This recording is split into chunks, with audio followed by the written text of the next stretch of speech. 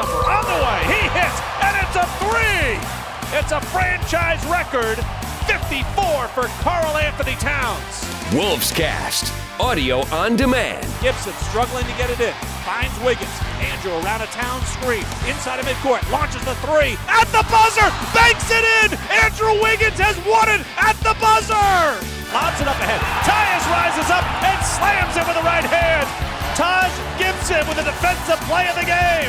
It's over. It's over. Celebrate, Wolves Nation. Welcome into Wolves-Cast Audio on Demand. John Focke alongside Cal Soderquist here on the Timberwolves Radio Network. And coming up on this episode, got a conversation with Wolves backup point guard Jerryd Bayless, who, like many on this team, has had to step in and step up as Minnesota has dealt with a ton of injuries this season.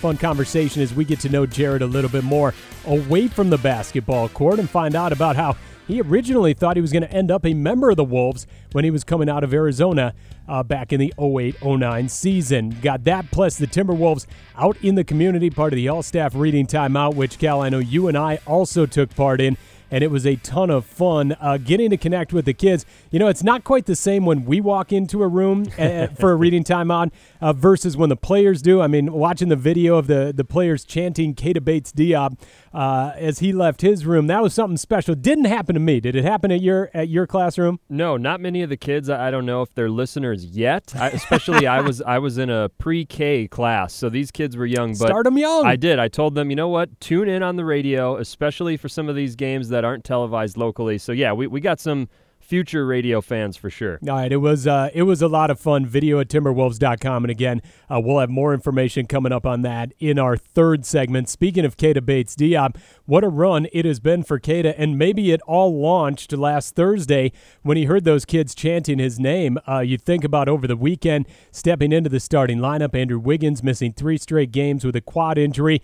Keita had a dozen in a win overtime over the New York Knicks on Saturday, came up with 18 in a victory over Washington on Saturday, 18 in the victory over the Knicks on Sunday, and then in the starting lineup again with 9 points in the Wolves loss at Denver on Tuesday. And this is a guy, Cal, that I feel like Minnesota did a great job grooming when you talk about a second-round pick. The Wolves were excited about his skill set coming out of Ohio State, but didn't get playing time early on, went down to the G League, developed, came back to the big club, and spent time learning from players like Luol Deng, Dario Saric, trying to pick out pieces of their game that might fit with his game, and now getting an opportunity late in the season, showing what he can do, and I think he's been impressive on both ends of the floor. 100%, and it's quite a contrast from his rookie counterpart, Josh Okogie, who was kind of thrust into this right from the jump, had to figure things out on the fly, and Josh did tremendous at that. It's not an easy ask of a rookie, but you're right. Keita got the chance to practice with his teammates behind the scenes, observe games, had the G League stint, which was very beneficial, and now you hear it from both his coaches, Ryan Saunders, and his teammates that things seem to have slowed down for Keita, and he seems night and day more comfortable in terms of where he was early in the year to now. And what stuck out, too, was Ryan Saunders speaking after that win last weekend, I believe it was Sunday's win over the Knicks, where he described Keita as a low-usage guy in the best way possible, where he's figuring out ways to move without the basketball. He doesn't need the ball in his hands. The offense, doesn't slow down. He's the one cutting behind defenders when someone else has the rock, and he's also made great strides defensively. He's had some tough matchups over the last week and change, whether it's Bradley Beal a handful of times. He talked about getting to see Giannis Antetokounmpo out of the All-Star break live and in person. So he's someone who seems to have adapted incredibly well as a second-round rookie. I love that low usage but high impact type player. I think, you look at Robert Covington, Dario Saric, those guys are in the same mold in that they don't need the ball in their hands a lot to impact the game. And I think, from Keita, if you can start to develop that three-point shot, he's already got good cutting instincts, he could be a big part of this team moving forward. And what a steal to talk about grabbing him in the second round. And the other thing, in terms of being a low usage player, who do you want the ball in their hands? Karl Anthony Towns. Yep. I mean, when he's got the ball in his hands, he's been incredible. And not only that, with the scoring and everything else and being able to score inside, outside, from all over the place by Cat, but he draws so much attention that if you've got a guy like KBD who can knife to the basket, Cat will find him. And I think all of those are very encouraging signs. So injuries are never a fun part of the game, but when you see a guy like KBD step in and step up, it is great for his development and great for the team overall. All right, still to come, another one of those guys taking advantage of the injury situation. It's Jerryd Bayless. Got a conversation with him next right here on the Timberwolves Radio Network. The season is here, and unforgettable experiences are just waiting for you and your group. Catch the pack in action and get in on pregame performances, player high fives, photo ops, and more. Find your experience now at Timberwolves.com/groups. Minnesota Timberwolves. All eyes north. Welcome back to Wolves-Cast Audio on Demand. John Focke with you here in our Target Center NBA Tonight studios. Still to come on the program, Timberwolves out in the community last week, fostering the love of reading to elementary school kids throughout the metro area. We'll hear from Ryan Saunders, Karl Anthony Towns, and more on that. Plus, Minnesota wrapping up their road trip in Houston. Quick stop at home for one game against the Warriors before they head back out. Cal Soderquist will take us 3 in the key in our final segment. But first, we shine the spotlight on a guy who, like many this season, has had to step in and step up as the Timberwolves have dealt with a myriad of injuries. Jerryd Bayless was injured actually when he joined the Wolves from Philly, but eventually as he got healthy and Jeff Teague, Derrick Rose, and Tyus Jones all dealt with their own injuries, Bayless stepped in and did so in a jersey that he thought he might wear originally coming out of Arizona back in 2008. I want to go way back to your pre-draft workout, and you might not even remember this, but I remember it. You were here. Yep. You put together a very good pre-draft workout. Take me through that. Oh, I can't do that now. I don't remember the workout like that, but I remember it was a workout, and they obviously went in a different direction, but I'm here now. Did you feel at that time, because I know I did, watching you go through the workout, and then I remember you had a long conversation with Kevin McHale afterwards. I thought you were going to end up in a Timberwolves uniform. Were you kind of surprised you didn't? No, not necessarily. I don't remember exactly what happened, but I knew they were kind of leaning towards another way, so I wasn't too surprised. Is it kind of funny how it does come full circle, though, and now you're here? For sure. And the experience has been great so far, so... it didn't happen then, but it just came a little later. Earlier this year, I believe you were put into the Arizona Ring of Honor. How was that, and what was that like being back there and seeing that happen?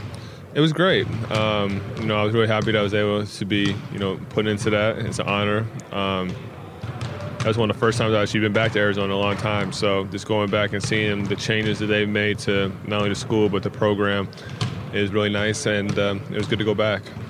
What are some of your memories of that time and things that maybe flooded back when you walked back in there and were reminded of those? It was a unique time there in there. It was very unique because that's the year Luke took his leave, and that's who I signed to go play for. And, I got to play for Kevin O'Neal. And, Kevin was great.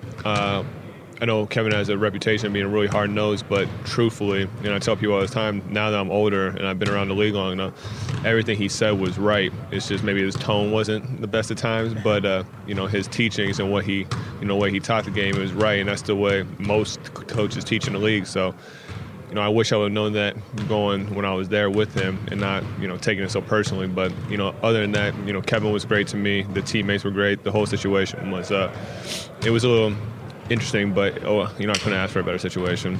Now, as we see players walk into the arena, you see guys in sweats, you see guys in jeans, T-shirts, but every time we see you, you're in a suit. Is there a story behind that? Why you come to work so dressed up? Nah, man, it just is who I am. It's just the way I dress outside of for work, at least. Is it kind of like, hey, I am going to work, and that's why you wear a suit? Yeah, I guess you could say that. Yeah.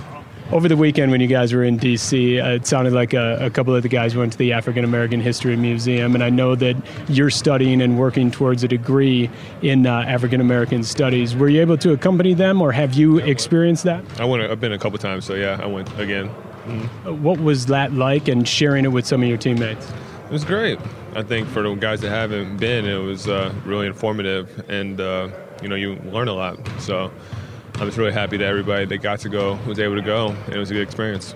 And it sounds like you've sort of instituted a book club here with the Minnesota Timberwolves. I haven't done that. Just try to, help guys grow outside of basketball, and they ask me questions about the things that I'm reading, so I'll give them some of the things that they should, participate in if they want to. And it's never by force, it's only by choice. And, they have to come to me first, so it's not instituted or like I'm forcing anybody to do anything.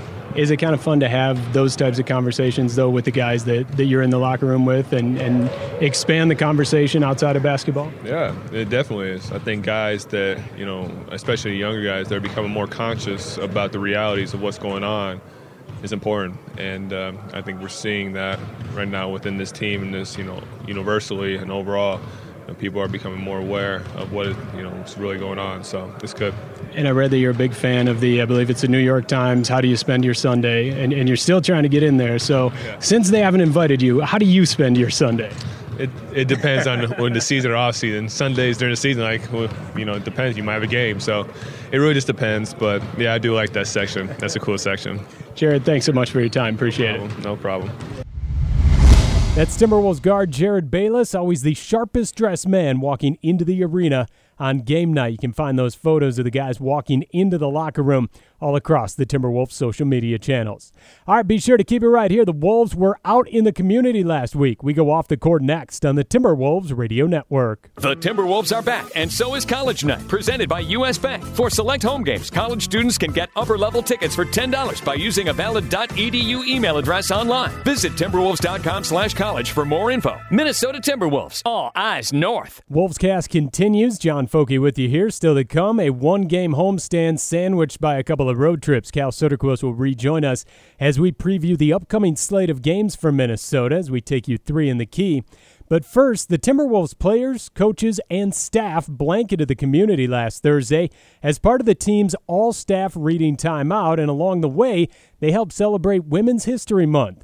The team connected with over 2,700 students across 13 elementary schools, including a stop at Earl Brown Elementary, where the Wolves front office, coaches, and players read books focused on empowering women to the students. We've been learning about our social studies inquiry is about role models, so it really meant a lot for Kat to come in and actually read to our students because they got to see what the hard work has paid off for him, and they got to ask him questions about how he got to where he is today. That's Mary Stolman, a teacher at Earl Brown. Spreading the love of reading to the kids was easy for Karl Anthony Towns, as he's a voracious reader himself in his free time. Just getting to read to the kids, seeing the kids get infatuated with reading and get to foster that drive to want to read. I read all the time on the planes, especially traveling like we do, and I have a lot of fun doing it, and I wanted to spread my love for it as well. Interim head coach Ryan Saunders said the event was a great way to connect with the community and show the type of people these players are. As an organization with the Timberwolves, we have a great group of players, high character men, and just being able to show that to others and be examples in the community is a big part of what we want to be. And at the end of the day, there's nothing better than reaching out and connecting with the kids. I just love when the kids get to see, just to get to see us, to see the smiles on the kids, to see them listening to us, and really seeing that love for reading start to burn in them. So it's an amazing event that the Timberwolves run every year, and I'm glad to be part of it this year. You can see video of this event and learn more about the Timberwolves Read to Achieve Month and Women's History Month at Timberwolves.com. Keep it right here. Cal Soderquist returns. We go 3 in the key on the Timberwolves Radio Network. Experience the pack like never before with the official mobile app of the Minnesota Timberwolves. Whether you're at home, at Target Center, or anywhere around the globe, the app is your remote control to all things Timberwolves. Head over to the App Store or Google Play to download it now. Wrapping up Wolves-Cast, John Focke with you, rejoined by Cal Soderquist. The Timberwolves with one home game sandwiched around a couple of road trips. It's been unbelievable, Cal, when you talk about this schedule for Minnesota since coming out of the All-Star break. But the Houston Rockets will wrap things up on the road there, home to Golden State, and then back out on the road. What do you got 3 in the key? Well, we'll start with that Houston matchup on Sunday, and we're spotlighting Clint Capella. He missed 15 games with that thumb injury back in basically mid-January, but since returning, he's averaging 13 points on 65% shooting, as well as 12 boards and a block per contest. And certainly Timberwolves fans will remember that playoff series last year where he seemed dominant for stretches. He averaged a 16-point, 14-rebound double-double, shot almost 70% from the field in those 5 games, so he's someone to keep an eye on we didn't see him in that most recent matchup with Houston, and certainly someone who fits that offense well. Yeah, and biggest thing with him, and we saw this, Dallas with Dwight Powell, DeAndre Jordan, no matter what team he's on, that high pick and roll and the lob to the rim, Capella is masterful at finishing it. James Harden and Chris Paul are masterful at throwing it. Minnesota's pick and roll defense will be very key. All right, second key player, another big man returning from injury, DeMarcus Cousins. He made his Warriors debut and has returned from that lengthy Achilles injury recovery about halfway through January, just like Capella, but he continues to look more comfortable slowly but surely. Over his last 5 games, he's averaged 16 points, 8 boards, 2 blocks, and a steal, and you can tell that comfort level continues to grow kind of with this Warriors team, and it's almost a scary thought to think that they're taking the short-term hit now to acclimate Boogie Cousins to a lineup that was already scary enough. Yeah, and imagine what their quote-unquote death lineup is going to look like with Boogie out there. All right, we'll wrap up 3 in the key with a guard, a little man, Kemba Walker. He continues to do big things to try to keep the Charlotte Hornets team alive and in the hunt in that Eastern Conference playoff picture. He had a 40-10-7 effort earlier this week and a loss to the Houston Rockets, and he continues to live up to that Cardiac Kemba nickname as he leads the Eastern Conference and is third in the entire NBA in fourth quarter scoring on the season. He averages almost 8 points per game in that final frame, and the only 2 players in front of him in that category in the NBA, James Harden and LeBron James. So Kemba certainly steps up when it matters most. We will move to 2 key stats, and we start with this, the record 34-5. That is the Houston Rockets record when they lead after 3 quarters of play. So you do not want to rely on a fourth quarter comeback against this bunch, but similarly, the Rockets, they don't have a ton of final frame rallies of their own. They're just 8-20 when they are tied or trailing entering the final quarter. So keep an eye on that after the first 36 minutes of play on Sunday. And I got one for you, 2-0. Minnesota's record against Houston so far this year. There you go. I don't know off the top of my head if we were leading after. Well, I know we were down by 19 at one point, rallied back and won in the first one. And then, the Wolves just did a great job against Houston defensively in that most recent. That was the one with the Josh Okogie block that we talked about a couple weeks ago. All right, our second key stat, back-to-back sets, specifically for the Golden State Warriors. They will be wrapping up their 10th back-to-back set when they visit the Timberwolves on Tuesday. They'll be in San Antonio the Monday night before, and in total, Golden State's 11-7 in back-to-back sets, including an impressive 6-3 on the second night. But the one weak link in that record is when it's a road back-to-back set. So they're in San Antonio Monday, at Minneapolis Tuesday, and they are just 2-4 in those road back-to-back sets. So some hope for Minnesota on Tuesday, and we close things out with one key matchup, spotlighting Tuesday night, Karl Anthony Towns against DeMarcus Cousins.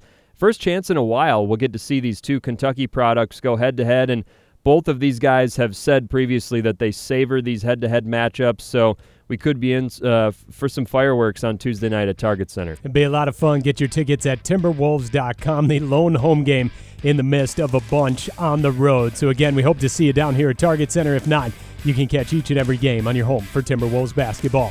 For Cal Soderquist, I'm John Focke saying so long. We'll talk to you again next week right here on the Timberwolves Radio Network.